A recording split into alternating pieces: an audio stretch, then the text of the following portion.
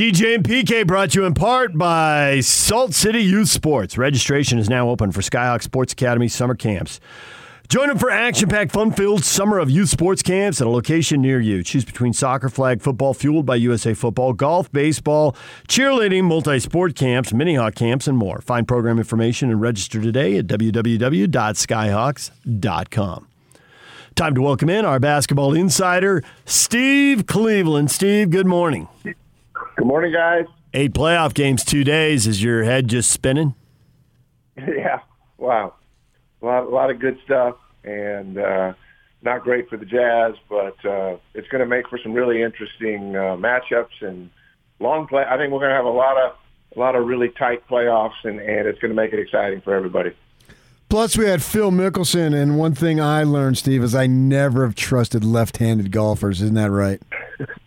Yeah, shut that I do not agree with. The thing about it is that was one of the most special things that I have ever seen on TV regarding golf. And, Tiger had those moments all the time where there was 20,000 people behind him walking up the 18th fairway.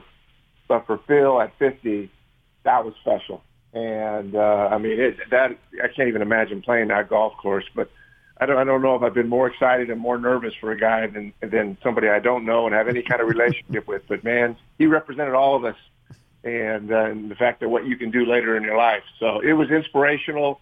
It was fun to watch. And, that was a Tiger moment for Phil. He never mentioned that, but he is really, really I hope he can keep this up for a little while. I love his thought in his interview where he said, hey, odds are this is probably my last win at the tour, but you never know.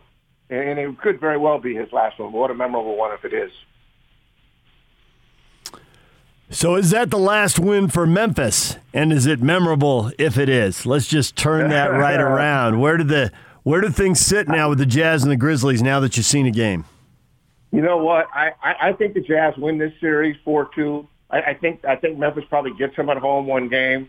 And I don't have any idea. I believe that to be true with or without Donovan Mitchell. I think this group, there was a lot of things that the Grizzlies had going for them. Number one, they had already played 3 games. This was their 3rd game. And they seemed relaxed, and obviously Morant was special, especially late. Brooks had a big night. The Jazz, everything that could go wrong went wrong. Gobert gets in foul trouble, no rim protection. Conley was really good at times in that game, but late, man, he could not stay in front of Morant. And just couldn't contain him at the rim. When's the last time Clarkson went 0 for 8 from the 3? Their first game, no Donovan Mitchell, last-minute deal, and maybe having a week off. I don't know, all of those things combined for the Grizzlies win. But I haven't lost my confidence in the Jazz. It would be a lot better if Donovan Mitchell does come back so they have some depth. But it was a perfect storm for the Grizzlies, and they deserved to win. And the Jazz were really, really up and down, and it wasn't a great showing. But maybe first game in the playoffs, who knows what the situation was. But playing at home, you would expect better than, 3-point shooting, and it just was really poor. Yeah, so as I look at this game, I think that 2 things for the Grizzlies I think we can see consistently. Morant, he's just a spectacular player, and he's a slithery dude. He finds ways to get to the basket and get his shot off. So I think he can continue it. And Valanciunas is just a beast of a human being, man. He looks so big. So he gets 15 and 12, 6 offensive boards. I'm not sure he can recreate that, but I think he can give the Jazz trouble. But then I look at Brooks and somebody like a Bain who goes 3 for 4 off the bench and 2 for 3 from 3. And I'm not sure they can continue that 3 more times. And then you just listed all the stuff that was wrong with the Jazz, and I think you summed it up. Anything that could go wrong did go wrong. So from that perspective, during this off time, because they got a couple days now before they play, with Quinn Snyder, I really don't have a sense of great nervousness. I just tell my guys, hey, let's just go about doing what we can do, and we'll be fine. You think that's the attitude he takes as a coach? Yes. I think you're spot on there. I think that there were a lot of things in play. Just waiting, and then thinking Donovan's going to play. Mentally, that kind of wears on you as well. And anytime Gobert gets in foul trouble, that team's in trouble. I mean, defensively, they take a step back when Rudy's not on the floor. And Morant is a different beast. I mean, you don't have a rim protector. He can get by anybody for the Jazz. Doesn't matter who it is. He can get to the rim, and with no real backstop there in Gobert where he can protect the rim, late game situations, it's advantage to the Grizzlies because they've got a guy that can really create, and he's got so many different speeds that he goes, and he's a strong guy. So no, I don't think that there is a big alarm and a big red flag here. I think it is what it is. It is what it was. The numbers speak for themselves, but I see the Jazz coming back, being strong, getting one there, and then they don't lose again at home. Whether Donovan Mitchell plays or not, they don't lose again at home. So from the offensive rebounding for Memphis, which was way too good for Quinn Snyder's taste, and the missed threes and Rudy's foul trouble, there's a whole list of things that went wrong. I know it's easy to go to Donovan Mitchell, and obviously a lot of fans are, and he probably is one of the things on the list that could have made a difference. You've been behind the scenes and not wanted to explain everything to everybody about what was going on, but what could have possibly been going on behind the scenes the last 4 days that explains putting Donovan in front of the media, him saying he's probably going, Quinn saying, we'll see how he feels tomorrow, and then he's not on the injury report, and then suddenly he's out. If the Jazz win, Jazz fan probably isn't as frustrated. They just figure the team's being cautious, but people's brains are exploding now. What would you say, having been on the inside of other situations, but not this one? I think you don't necessarily need to be transparent with the media and the fan base, but you need, and I don't know, so I'm talking about something that I don't really know what happened, but to not be transparent with your players and your teammates, here's what happened, and maybe it did, I don't know, but you got to tell the guys, hey, this is what's going on. This is the situation. You're in coaching. There's lots of things that have gone on that could happen and do happen, and people don't play. It's one thing, and this is such a transparent world in this day and age that to keep anything from the media is not the smartest thing either. But this must have been a very personal matter, or it must have been something where the doctors felt like he needed. I mean, the fact that he just needs one more day rest, or maybe it's the 3 days rest. Maybe that's what it is because they've got 2 games off. But I would hope that the teammates know what's going on, deal with it. It creates better chemistry. So keeping things from teammates. I don't know if that's the case, but if it is, your teammates need to know and deserve to know what's going on. Everybody's all in on this thing. The 3-point shooting, I kind of have a hate-love affair, I guess, with this thing, is because, I love it when it's going in. But when you're not shooting well, and they didn't shoot well collectively as a team, obviously shooting only 25.5%, and Clarkson didn't make one, and Niang, a 3-point shooter, I think it was 1 for 6. So my thought is, you got to keep shooting them, but if they're not falling, can you find other ways? How do you handle that? Because I'm not sure I have the answer, because I just toss it around in my mind every time when they're not hitting, and then when they are hitting, I think it's the greatest thing in the world. Well, yeah, you're right, and I don't think you can win an NBA championship and not shoot the 3 ball pretty well during the course of that, all the games you play. I mean, you have to open the D, otherwise it just gets so clogged up. I think when we weren't shooting threes well, and when I was coaching guys, or our perimeter shots weren't going down, I found myself running quick hitters almost every dead ball, timeout. Walking the ball up the floor, calling sets and doing things and trying to get people in positions where they can get to the free throw line, create penetration, those kind of things. Now, this team without Donovan Mitchell is not a team that can really attack the rim. Now, Joe can slither and get through things and do things, but usually it's for, a kick back or a kick out and those kind of things. Conley has the ability to go one direction, but he's not busted by guys. That's not, he's more, he's not so much of a north-south guy. He's not big enough, not strong enough. Donovan Mitchell is. But I would have, in those situations, I would find ways to control the game more as a coach. We go 2, 3, 4 times without a possession. Let's figure out a way to get to the free throw line, and maybe we post Bogdanovich up. He was sensational late in that game, and thank goodness, or it would have been a lot worse than it was. But that's what I would do. That's what I did do. Is I took more control of the game, or when the flow of the game and what we do naturally is not working, I get control of the offense and try to isolate, get people to the free throw line, get a basket. That's the thing. Sometimes just getting to the free throw line and making a couple of free throws with guys watching the ball go through the basket, it kind of, you can breathe again. You can relax. And so he comes down next time and he's feeling comfortable and he knocks the three down. So that's kind of the psyche of a coach and a player. And when you don't do those kinds of things and let this thing continue to go, I don't know that there's Jordan Clarkson ever had a 0 for 8 game as a member of the Jazz. I had been an 0 for any time. That's really strange. He'll come back, he'll relax, but I think get control of the game, run some ISOs, run some special quick hitters, get to the free throw line, and stop the bleeding and back off from the three for a little while. And then all of a sudden, once you scored, I'm telling you, I tried as a player even in college to at least get to the free throw line or get something in close to get myself confidence. If the first shot was a perimeter shot and I missed a couple of them, then I lost my confidence. And so those are some things that I would do as a player and as a coach.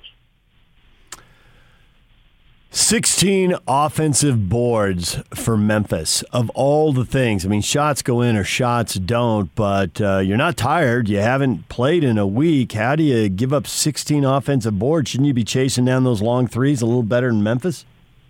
That's kind of no sense of urgency. And when Rudy's playing, when he's doing things, he gets about 2/3 of those rebounds. When he's all of a sudden not in the game, it's a different team. And they don't have that size advantage. But, long rebounds, Grizzlies shot 35% from the three. But, the thing that just drives me nuts watching any kind of basketball is three-ball shot, long rebounds, guys are standing. They're not, you got to go to the ball. You got to rebound out of your area. And you have to have that aggression and that aggressive mindset. And the Jazz didn't have that aggressive mindset.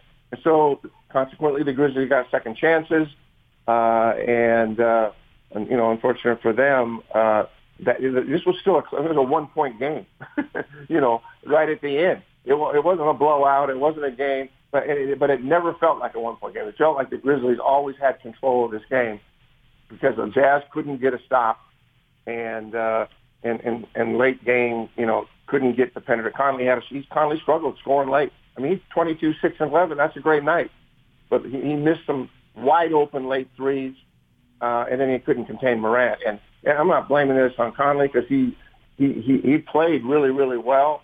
But at the end of the day, that's his job. And John Morant, just a little more athletic, a little bit younger, and hard to stay in front of.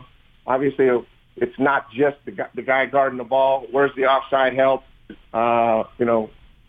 It just wasn't there. And consequently, they controlled that game.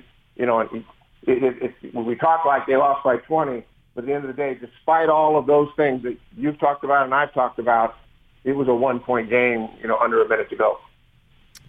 So we all feel good about the Jazz still winning the series. The Lakers are down 0-1. What is your feeling there? Because it seems like it's a little different. Obviously, Phoenix would be considered a better team than Memphis. Yes. There's no question about that. And, David and I have talked about this. We've talked about this. But, and it's not like Drummond was 12-9, but the Lakers are nowhere close to where they need to be. Anthony Davis was really bad yesterday. But they got to get Anthony Davis off early at the 5. And I've only said that about 20 times on the show. And it's not to say that AD and Drummond can't play together during times in the game, but they're just Caldwell Pope needs to make baskets, but they need to go small. And you shoot 26% three-point shooting at a really good Suns team that people kind of have overlooked in the sense that even though they have the second best record, they're not getting certainly not getting a lot of respect from the national media. But Booker, 34 points, his first playoff game ever, 8 and 21 points. And they did that without Chris Paul for all intents and purposes. And so it's really important that Caruso and Kuzma's so hot and cold. It's frustrating to watch him play sometimes. But Caldwell Pope, Caruso, they need to shoot the three ball, open things up a little bit. But they need to go small. They need to go small. If they don't, they'll lose the series. There's no question in my mind about that. They play the way they continue playing, they'll get beat at home. Now, do I think they can still win this series, the Lakers? Yes, I do.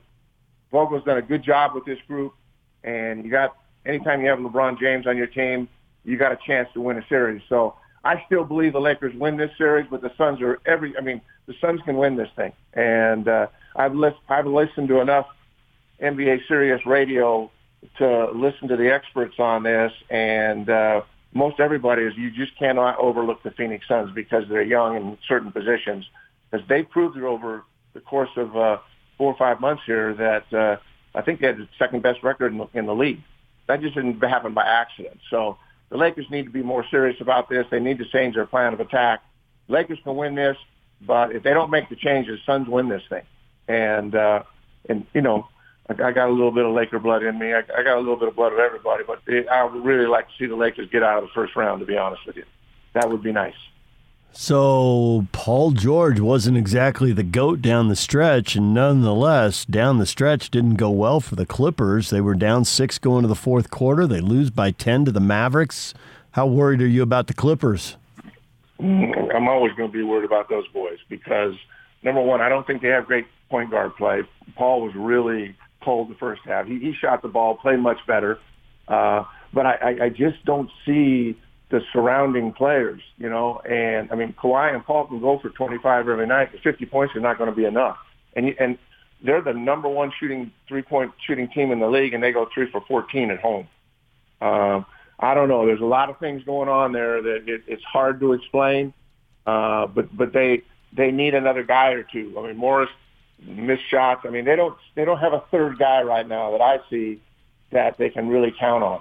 And so, the Mavs controlled that game. And mind you now, Hardaway and Finney Smith, they go for 39. It's late. They hit big shots late, deep shots late. Doncic hardly scored in the fourth quarter. So, I like the Mavs. They're playing well. They're playing confidently. I don't know if the Clippers can beat the Mavs there. So we'll have to see. But they put themselves in a hole. But they're not going to quit and give up. No matter what people think about Kawhi and Paul and the rest of the group. Rajon Rondo is a pretty good player. He really helped the Lakers. But they don't really have a presence inside, and you could see that late. Porzingis had his impact late in that game. They were all dunks, but at the end of the day, they had nobody really to deal with that kind of size where he can keep the ball alive, where he can get down low. Not that he's a low post guy because he's kind of a face-up perimeter guy, but his size really hurt the Clippers. They couldn't score at the rim when he was down there. So when we talk to you next week, are the Jazz up 2-1, or is the stress level even higher than it is right now? No, I see the Jazz being up 2-1, and if they're not, then you'll see significant stress level. But I see that happening. That's what I think will happen, and it's going to be fun. This is a lot of great matchups, a lot of good basketball. Yeah, I don't know. I don't remember it ever being this competitive, and anybody questions that play-in thing. That was great TV, great basketball. I think it's probably going to be here with us for a while. So, the playoffs are a great time, and to have all these games on right now, not that I sit around and watch the whole game, but it's just fun to watch bits and pieces of games and see the big plays and watch the highlights. Anyway, it's exciting, but the Jazz will be back. They'll be up 2-1 next week when we talk, and hopefully Donovan Mitchell's playing, right? Yeah, I think everybody's on board with that. Thanks, Steve. Yep. Hey, guys. Take care. Steve Cleveland, our basketball insider. Join us here on 97.5 at 1280 The Zone. When we come back, all the headlines, everything you missed in this show. Next, stay with us.